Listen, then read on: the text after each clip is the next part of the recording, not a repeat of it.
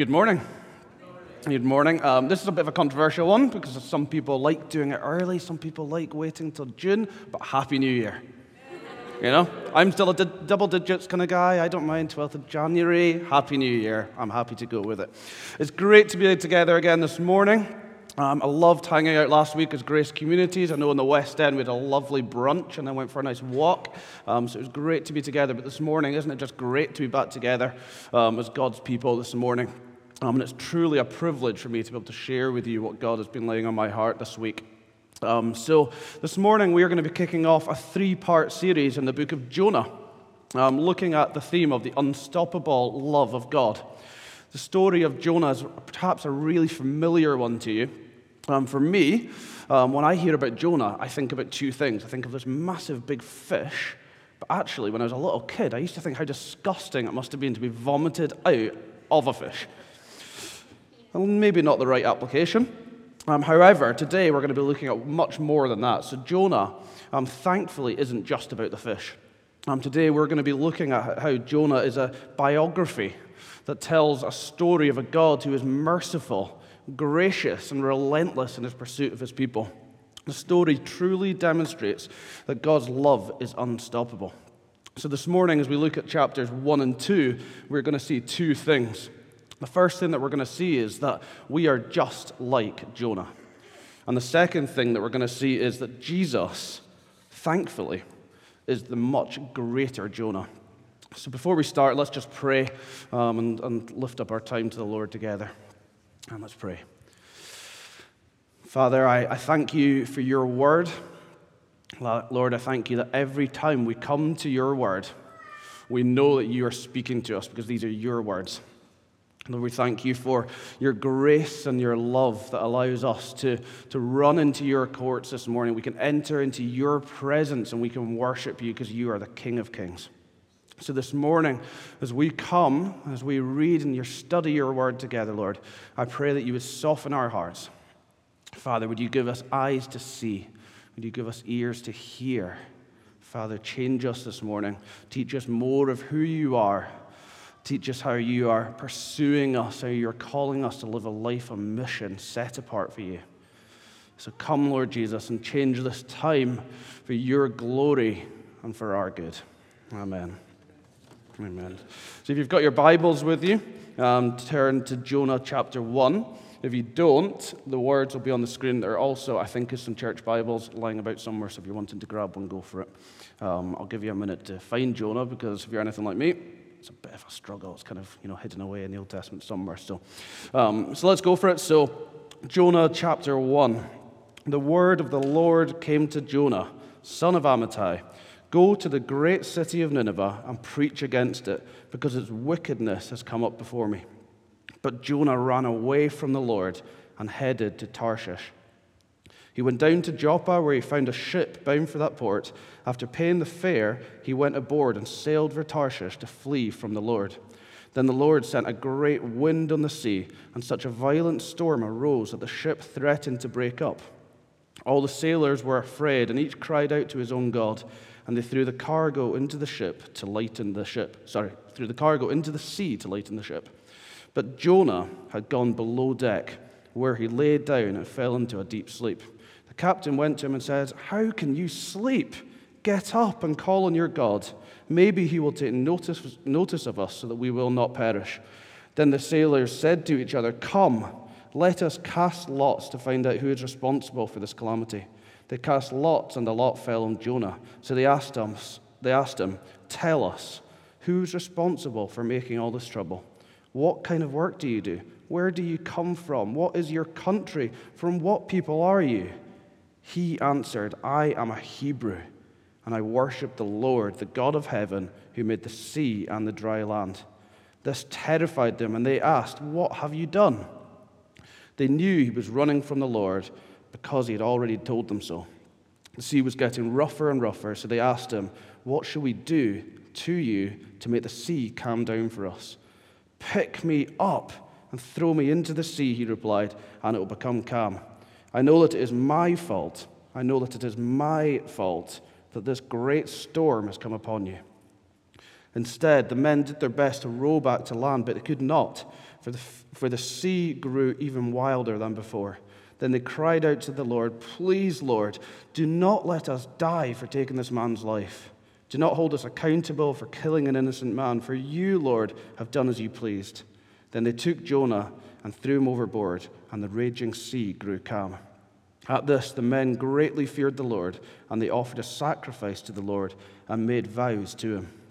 Now the Lord provided a huge fish to swallow Jonah, and Jonah was in the belly of the fish 3 days and 3 nights.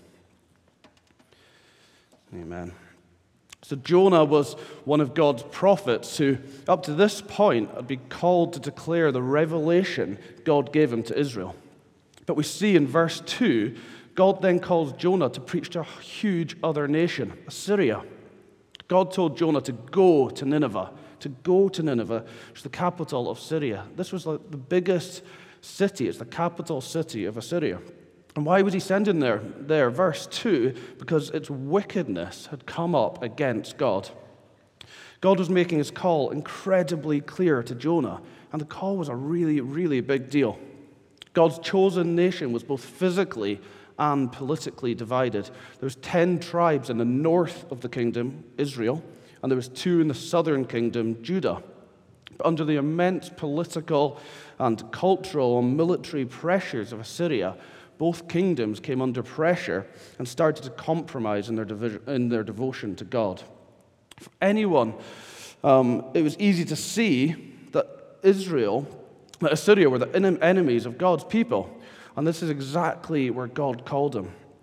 God called Jonah to go and to love his enemies and to extend the boundaries of Yahweh's rule from this little territory of Israel to this exceedingly great city of Nineveh. It's a bit like going from the smallest little village in Glasgow down to London and saying, "This is now your patch." It is a big, daunting thing to have to do. So let me tell you a little story. A few months ago, I was chatting to Ian, who said, when the baby comes, I'm going to have to take a bit of time off. There's going to be 3 Sundays I'm missing, and I'm going to have to fill those preaching slots. And I was like, oh, great, brilliant. I wonder who he's going to get. So many gifted preachers in this church. And I was like, not worried. This is not going to be asked. So I was absolutely thrilled. However, the day came. Just picture this. It was 6:10 on a Friday morning. I was sitting on a really, really cold, wet day with Ian on a plane about to head down to Southampton to meet some other guys who are part of the church. I was only 1 coffee into the day when Ian caught me off guard by saying, "Johnny, how do you fancy kicking off the 2020 preaching series?" And I was like, okay. So I didn't answer. And what I did is I looked around the plane and quickly, to Ian's absolute genius thinking, he's obviously done this before, he had sat on the aisle seat of the plane. There was literally no way out. Other than climbing over him, which I did try, but he was pinning me down, there was no way out. The other thing I realized was at that point, the emergency exits were completely shut. So there was no way out. We were about to take off. I would have had to jump out a plane. But that is exactly how I felt. I wanted to run away. I just wanted to get out of there. He'd asked me this thing, and I was like, oh man, I do not want to do that. I am going to run. And maybe you sometimes feel like that. Perhaps God has told you to do something. He's told you to go somewhere. And you've just always found an excuse never to do it. Perhaps God has said really clearly to you, you need to devote more time in prayer. You need to devote more time in Bible reading. But there's always an excuse. Or maybe you've never stopped running. Maybe you've never even stopped running your own way that you even know that there's a God out there. Maybe you've just always been going this way and you're like, oh, hang on, there's way more behind me. And that is exactly what we see in verse 3. Jonah has been told to go, but in verse 3, this is the start of his downfall. Jonah ran away from the Lord and headed to Tarshish. He literally ran away. He went down to Joppa where he found a ship bound for the port. After paying the fare, he went aboard and sailed to Tarshish to flee from the Lord. To flee from the Lord. The ESV actually puts it to flee from the presence of God. To flee from the presence of God. Can you see what he has done? God has said, go here. And he says, no, I am going to blatantly run the opposite direction. He is fleeing from God. Now, I'm absolutely no expert at map reading. You can just ask Lynn that for any seconds when we're on holidays. It's normally a disaster. But I have got a wee map this morning, which Daniel's just going to pop up for us. So, as you'll see, Jonah, rather than going east to Nineveh, which is only 500 miles, I'm not going to sing the Proclaimer song, but it could have been a walk 500 miles. Instead of going there, he literally paid a fare. It was a really, really honest moment that he said, I am not doing this. I'm going to pay a fare and go the opposite direction. And rather than going east, he turns his back 180 degrees and he literally runs the opposite direction. Why does he do that? Because he wants to be away from the Lord. Can you see that? He wants to be away from God. He wants to flee from his presence. It is heartbreaking to read it. Jonah was living in the presence of God. He knew what it was like. There was life in the presence of God. The Lord had called him. He blessed him. And Jonah knew exactly what God was telling him to do. Jonah was a prophet. His job was simply to hear the word of the Lord and to go and tell it to the people that he's put about him. But Jonah, as we've seen, he turns his back on the Lord. He chooses to flee from the presence of God. Now, we're all sitting here thinking, Jonah, what on earth are you doing? How can you possibly hear from God so clearly, yet so blatantly just run the opposite direction? What an idiot. What are you doing? For us, it's so easy to see what Jonah should have done. God has said, go there, so just go. Just do it. But no, Jonah turns his back. Think of Ferguson, a really well-known Scottish preacher who's now preaching out in the States. In his book, A Man Overboard, says of this moment, God's will and Jonah's came on a collision course. Jonah had his own desires, plans, and ambitions to fulfill, but Jonah had his own concept of how things should be and how he could best serve God. The flesh made war on the spirit, and it seems that the flesh was victorious. God had told him to go, and he chose to go his own way because he thought he knew better. A few months ago, we were out for a walk with some friends in a really, really nice country park in Perth. And we came across this outside maze. Now, typically competitive, we decided to turn this nice afternoon walk into a highly intense, competitive game. We decided to do 1 versus 1. The first person out of the maze wins. It was pretty much our friendship on stakes. So being super gracious and at the risk of not wanting to lose any friends at all, I decided to be the referee. So what I did as part of the referee is I got to stand on this walkway that overlooked the maze.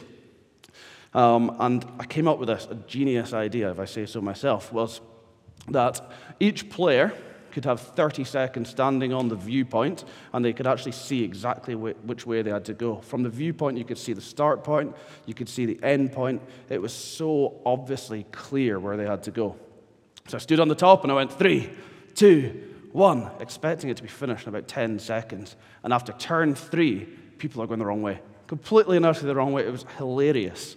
So all that you had to do was, a little left, a little right, a diagonal left, diagonal right. And people were going the wrong way, and I'm just sitting there going, what are these guys doing? These competitors, they knew where they had to go. They had seen it. They had been on the top of the bridge. They knew exactly where they had to go. But they continually kept turning the wrong way. The finish line was over here, and rather than just going there, they were getting lost. They were like, oh man, where are we going? I'm going to go this way. And it was just like, what are you doing? And isn't that just like Jonah? This is exactly what we see in Jonah. And let's be honest with ourselves, it's exactly what we see in ourselves. This is what we do all the time. So often we know what God is calling us to do. We know where God's calling us to be, yet we turn our backs on God. We walk down the path of disobedience. It's so clear. We read the Bible says to do something, and we think, oh man, that's going to sacrifice my time or my effort. I am not doing that. I am going the opposite way. We are disobedient. And what does disobedience do? Disobedience kills our intimacy with God. It kills our intimacy with God. We literally run away from His presence, and it makes our hearts cold. So this morning, what is it that God has called you to do? Where is it that God has asked you to go? I'd urge you this morning, in fact, I would plead you this morning, don't be like Jonah.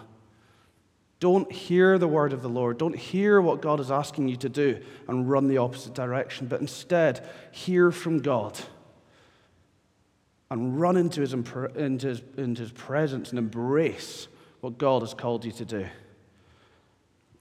So the story continues. Familiar story. Jonah ran away and he went down. In verse 3, he went down to the port of Joppa where he got on board a ship. Can you imagine this? A prophet of God, a privileged position, who'd heard the word of the Lord, yet so desperately he was scrambling to run away from the Lord. Can you just imagine this guy? Picture it. He's just running around like mad, gathering as much money as possible because he just wants out of there.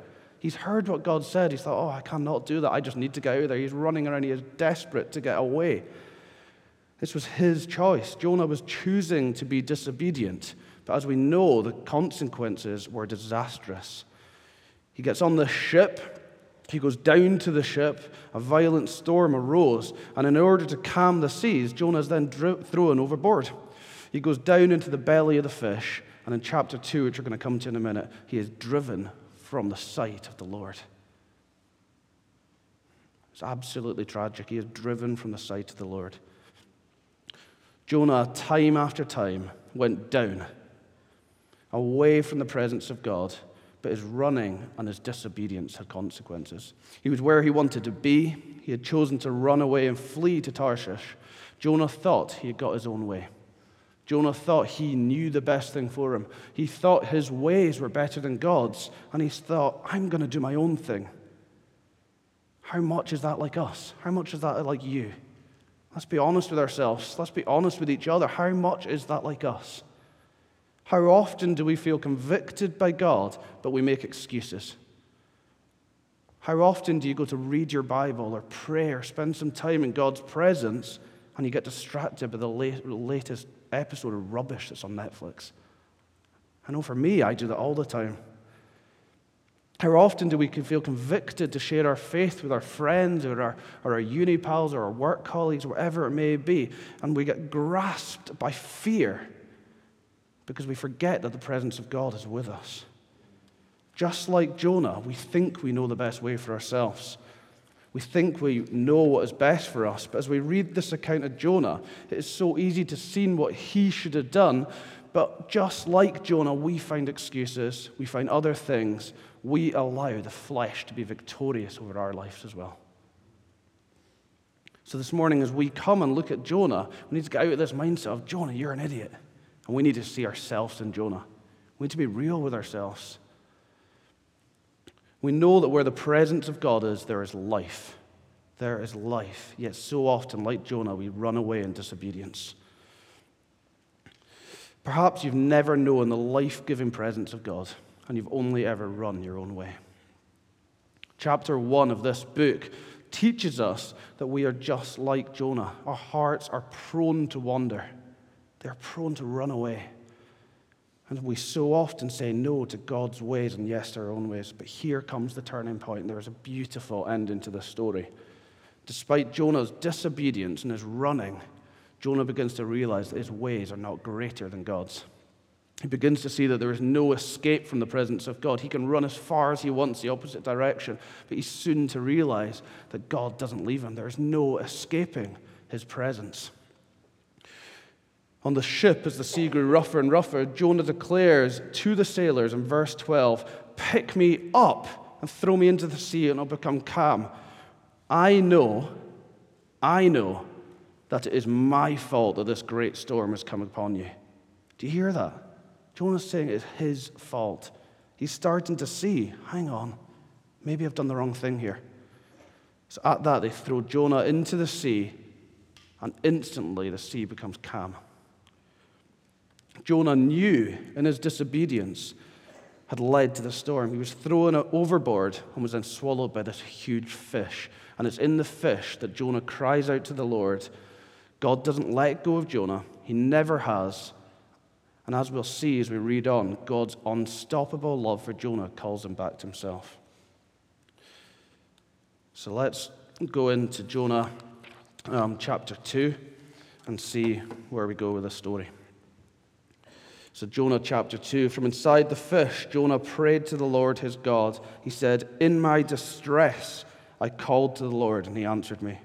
From deep in the realm of the dead I called for help, and you listened to my cry. You hurled me into the depths, into the very heart of the seas, and the currents swirled about me. All your waves and breakers swept over me. I said, I have been banished from your sight. I've been banished from your sight. Yet I will look again towards your holy people. The engulfing waters threatened me. The deep surrounded me. Seaweed was wrapped around my head. To the roots of the mountains I sank. The earth beneath barred me in forever. But you, Lord my God, brought my life up from the pit. When my life was ebbing away, I remembered you. And my prayer rose to you, to your holy temple. Those who cling to worthless idols turn away from God's love for them. But I, with shouts of grateful praise, will sacrifice to you. What I have vowed, I will make good. I will say, salvation comes from the Lord. And the Lord commanded the fish, and it vomited Jonah onto the dry land. So what is the first thing that Jonah does in his distress? We see it in chapter 2, verse 1. He cries out to the Lord. He lifts his voice in prayer. He lifts his voice in prayer. And this isn't just in Jonah we see this. We often see it in the Bible. In Acts 9, Ananias was encouraged by the Lord to go to the blinded Pharisee's aid to welcome him into the body of Christ. But his response was, "No, not Lord. I'm not doing that. Not Saul the persecutor. I cannot have Saul coming into this. I've heard of the harm he's already done and the greater harm he intends to do to your people. How do I know that a work of grace has really been done in his life?" And this is brilliant. The Lord answers, and it was a really brief answer, and he says, "Behold, he is praying." He is praying.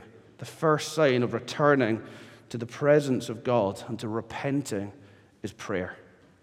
And this is exactly what we see Jonah doing. Like a child returning to their father after they've stepped out of line, Jonah returns to God by crying out to him. He cries out to the Lord. He recognizes that his running away from God's presence has brought this downfall, and he is turning around and he is running back into the presence of God.